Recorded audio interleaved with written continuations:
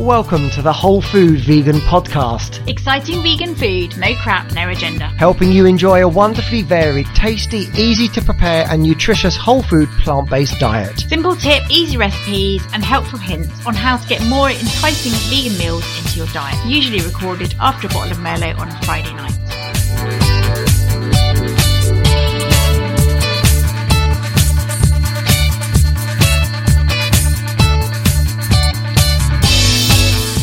Hello and welcome to episode 4 of the Whole Food Vegan Podcast. I'm Mark. Hi, I'm Sue.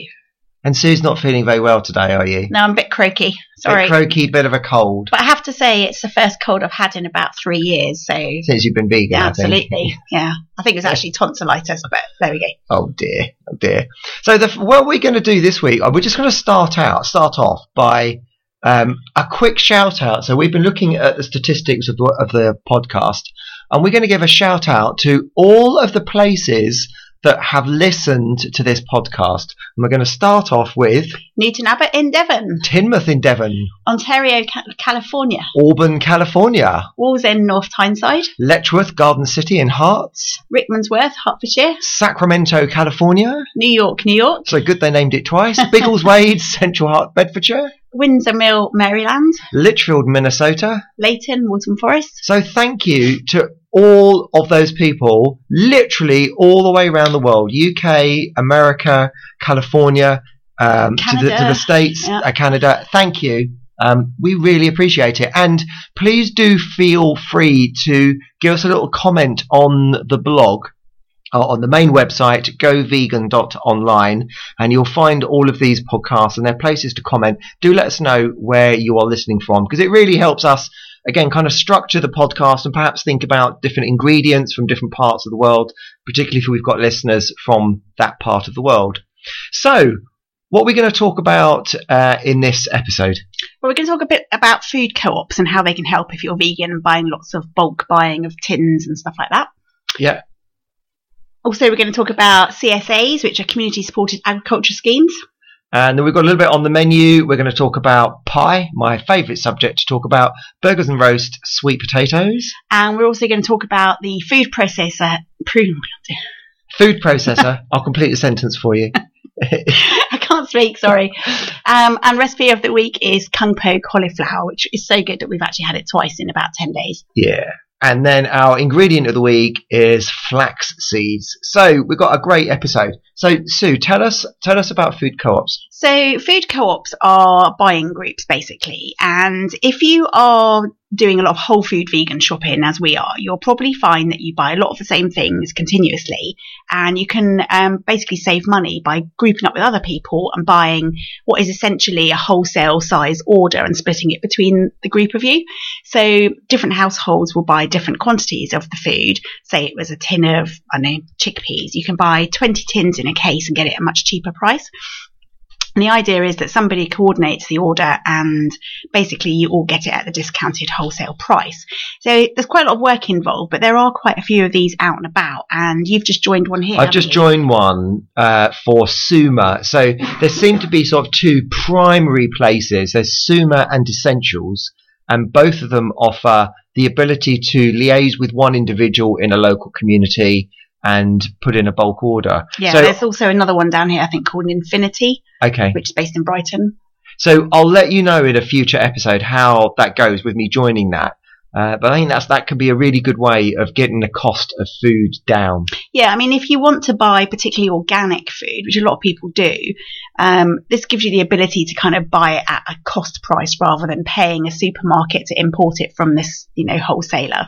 You can kind of cut out the supermarket, which for a lot of people is a really good environmental choice. But also, you're working with other people in a similar group who are interested in whole food cookery, and, who knows, you might even make some friends out of it. But primary objective really for most people is to kind of save money and cut out supermarket and get really good quality store cupboard essentials at a lower cost. So have a look and see if there's some near you. And another thing we wanted to introduce you to was community supported agriculture schemes. So I was first introduced to this about 3 or 4 years ago in West Dorset, and we had an amazing community supported agriculture. So CSAs, community supported agriculture. The basic principle is that you pay for your vegetables a whole year in advance, and the grower will have a set acreage of land, and they'll know how much veg they can grow to support the number of people. So it might be 50, 60, a couple of hundred people. So the CSA will put out and say, okay, we want 200 people. They're all going to give us £400 a year, whatever it is. And the grower gets the money up front. And the advantage to that is that their income and security is known, which means they then don't need to use the chemicals and sprays on the crops to try and protect them, because that's why a farmer would normally do it, to ensure their income and protect it against pests. But they don't need to do that. And that obviously the upside for the CSA members is that you get to share each week your portion of whatever the CSA grows. And in our experience, it was incredible. Yeah, the volume of stuff that we had. It was huge. Variety, it was massive. That's the thing, is variety. So usually what a grower will do is they'll stick with a few varieties. So take tomatoes as an example. They'll stick with a few varieties of tomatoes that they know gives them a high yield and grows very simply and very easily, and they're not willing to take risks. Why would they? It's their livelihoods at stake.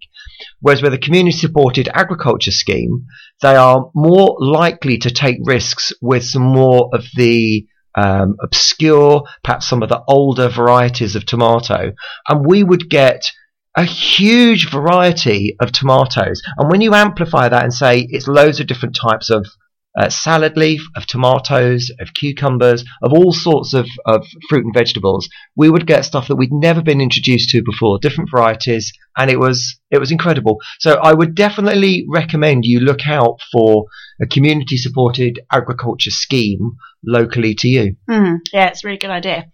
Okay, so on the menu this week we have your favourite subject, which is pie. We do. Why is that? Well, why is it my favourite subject? Yeah, you just love pie. I love pie. I love any opportunity to eat pie. And I think, I do like pie anyway, but I think years ago, I went vegetarian about 15 years ago, and pies were really difficult to come by. So I went through sort of a drought in pies for about 10 years, because you couldn't buy vegetarian pie. And at that point we had young children. We weren't really into cooking too much at home. We used to buy a lot of the food, and I didn't have pie. Whereas now I've discovered how easy it is to make pastry. Yeah, you didn't realise how simple I didn't know. I was a bit of a fool. I didn't realise. So I make my own pastry, and it's quicker than getting it out of the packet. So if I'm going to make a pie, I'll take 6 ounces of flour, 3 ounces of vegan butter, whiz it up so it goes to a little sort of crumbles in the whizzer, and then just dribble in water until, very, very slowly, dribble in water until you get the consistency of a dough. Yeah, it's really Stick it in the fridge, roll it out, Bob your uncle. And that's plain flour you're using. That's plain flour. Yeah. But equally you could make it with gluten-free flours as well. Yeah, a bit trickier, but yeah, it'd be more difficult to do because of the gluten. It wouldn't hold together so well. And you wanted to talk about accidentally vegan pastry. Yeah, so it's one of those things that you just assume as a vegan that you can't eat things like flaky pastry, because generally it's made with layers of butter. And for those of you who don't know, the reason it's flaky pastry is because there's lots of layers of butter in between the layers of flour, and that's what makes it flaky, because it's very buttery.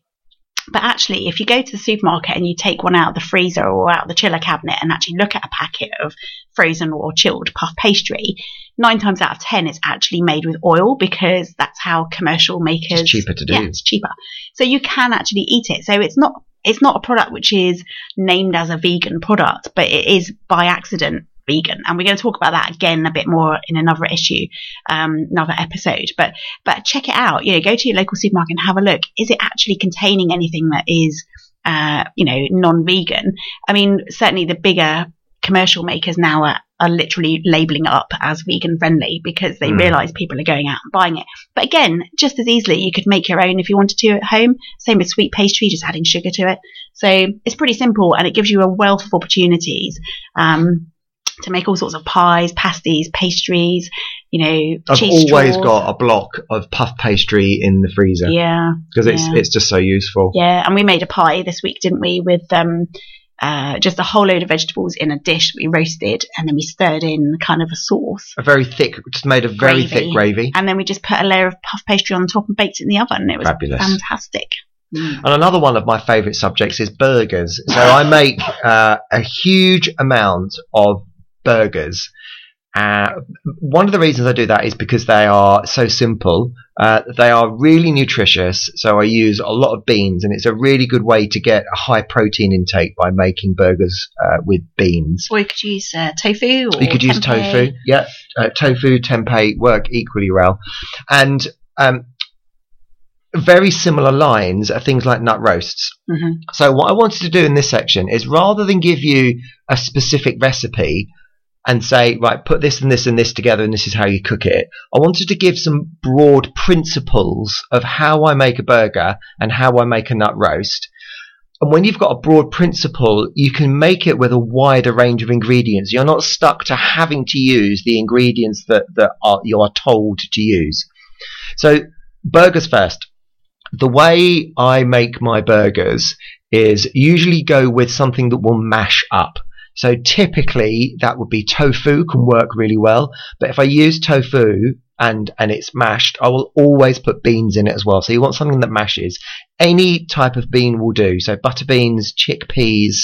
I use a lot of black beans. Any bean will do. So all I do is I take the beans, sometimes a bit of tofu as well, some herbs and spices.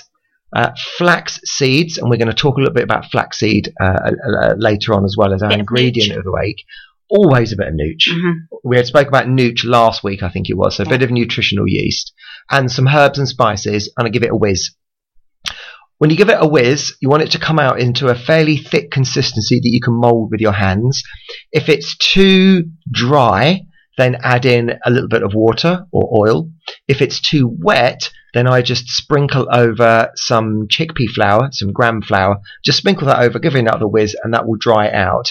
And then I just pat them into a burger shape with my hands, put them into the fridge for a bit. That just makes them a bit easier to handle when you fry them or put them in the air fryer. You can actually put them in the freezer as well if you're short on time, can't you? Absolutely. Freeze them quite quickly. Yeah. So that's how I make burgers, and they are so quick and easy to make. I also make a nut roast in a very similar way. So again, last week we had, or might have been the week before, we had a roast dinner. We haven't got anything to have. We've got all the vegetables, but what should we have? So we'll make a nut roast. So look in the cupboard, and I had some pecan nuts, I had some cashew nuts, I had some peanuts, I actually had some chestnuts as well. I literally put them all in the whizzer, whizzed it all up together, again with some flaxseed, a little bit of gram flour, to get it to be like it was very dry, to get it to the consistency of how you would see sort of packet stuffing come out of the box. So I got it literally to that consistency. When I was happy that it was all ground down, I put in some breadcrumbs.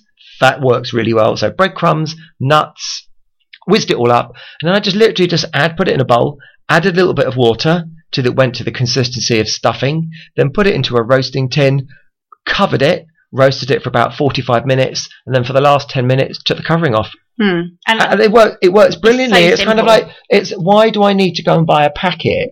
And as long as I keep the store cupboard staples in and keep this variety of nuts, you just make what you want out of it. Yeah, and I've even made a nut roast out of desperation, out of a chickpea sort of mix, basically like a falafel mix, and just shoved it in a tin and baked it, and it's fine.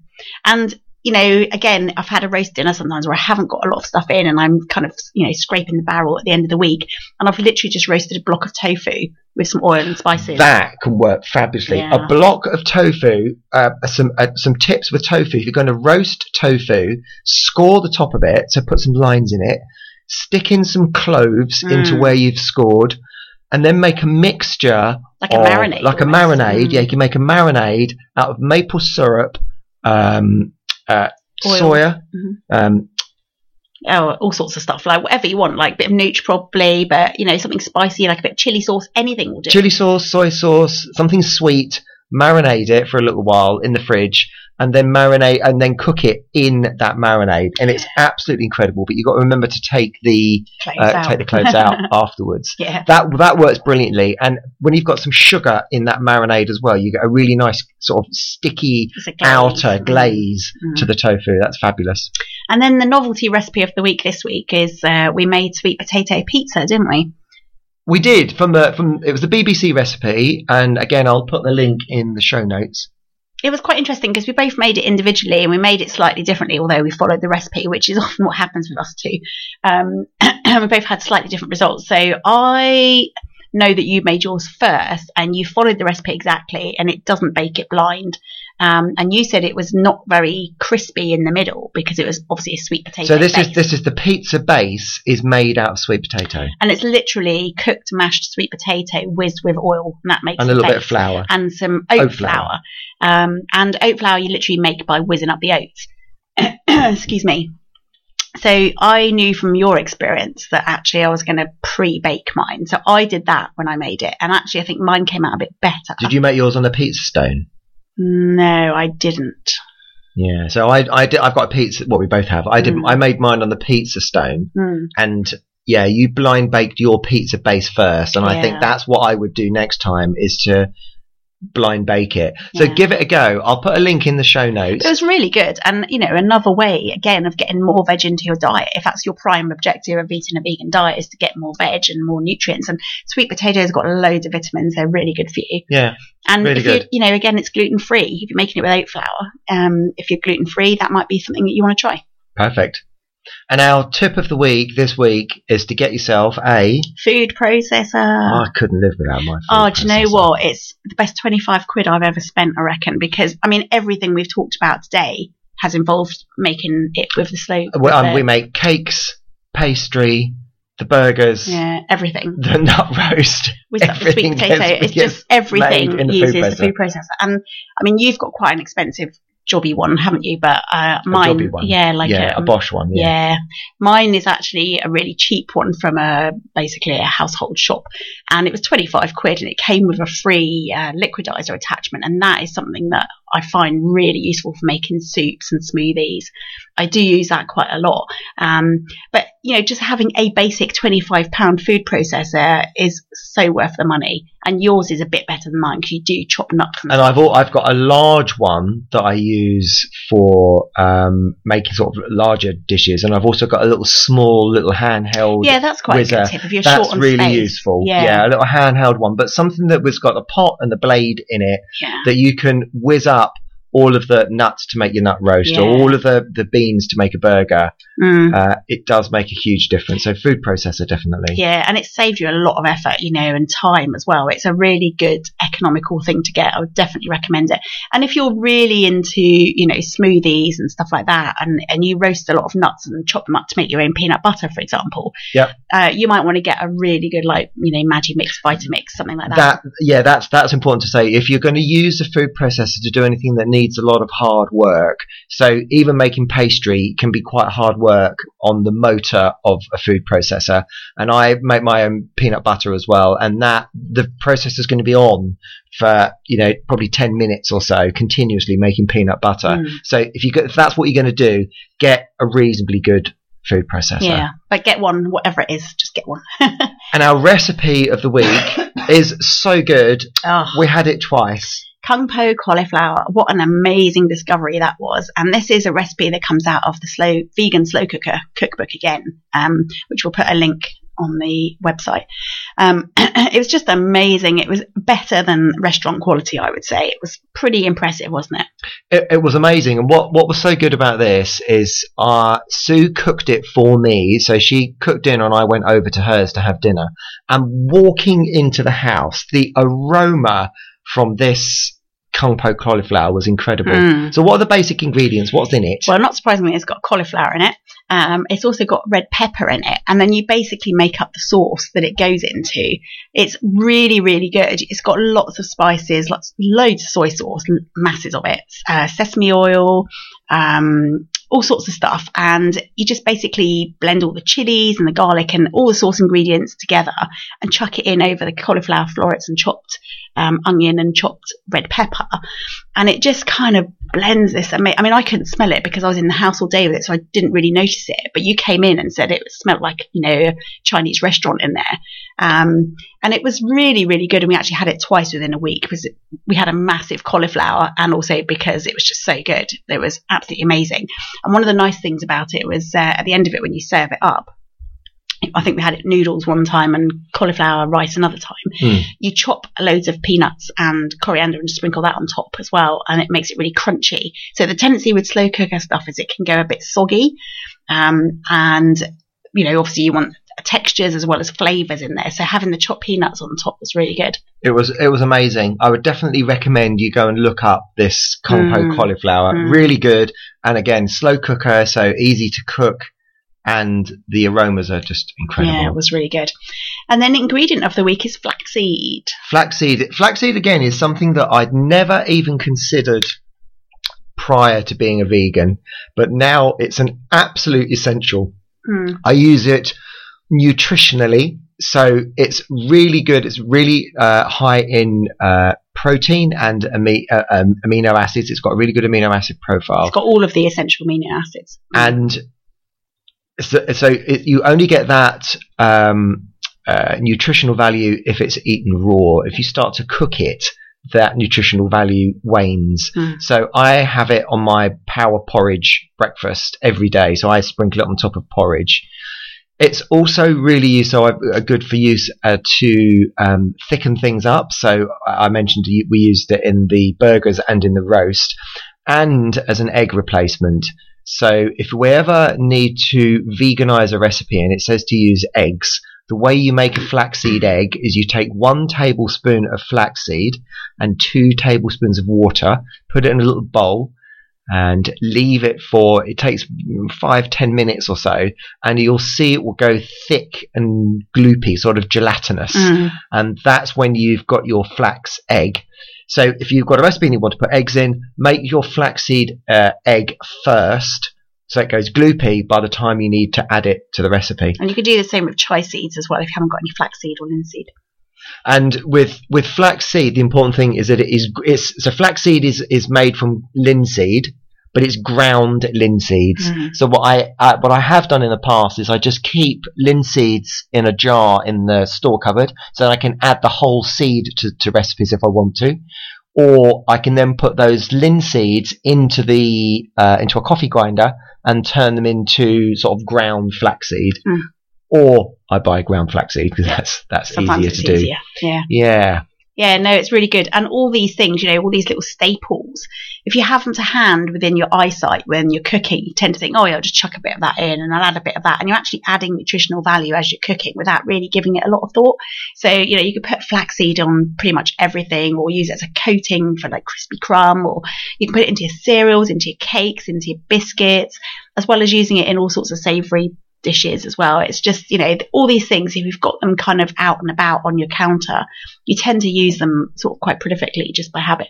And the thing that I like again about having flaxseed sort of in the store cupboard is that if I find a recipe, I don't have to necessarily find a vegan recipe. So I think I've mentioned it before. I made a beetroot chocolate brownie and it needed eggs in it, so I veganized the recipe by putting in flaxseed to give the binding component of the egg, and a teaspoon of apple cider vinegar and a teaspoon of bicarb to give the fizz, to give the fluffiness and the rise. So it's good to have that knowledge and those things in stock, because you don't have to actually go out and find a vegan recipe, you just veganize it. And hopefully, we're appealing to people who are not necessarily vegan but just want to eat more veg and eat more healthily and eat more whole foods, but are kind of overwhelmed by everything that's out there and just don't know where to start. So, again, as we always say, just kind of make it up as you go along. Just give it a go and experiment. That's what it's about. Brilliant. So next episode, we are going to talk about black bean sauce stir fry. And another of your favourite subjects, flapjacks. Flapjacks, yes, because it's sweet. We're also going to give some little tips about going out for dinner to restaurants. When you're a vegan and everyone else isn't. And recipe of the week is going to be our katsu pumpkin that we've made. And also the ingredient of the week, we're going to look at vital wheat gluten. which I wouldn't say is a store cupboard staple, but for me is a vital ingredient that I keep at home, and we're going to talk about how we make that. Okay, so we look forward to seeing you next week, or hearing from you, or in the meantime, look at our website and get in touch with us, and hopefully we'll be able to give some shout outs to some new listeners. Perfect. Lovely. See you next time. Take care. Bye. Thank you for listening, and if you have enjoyed this podcast, please remember to rate, review and subscribe wherever you get your podcasts from. If you'd like to be featured on the show or to send us any comments, please email behealthy@govegan.online. See you soon.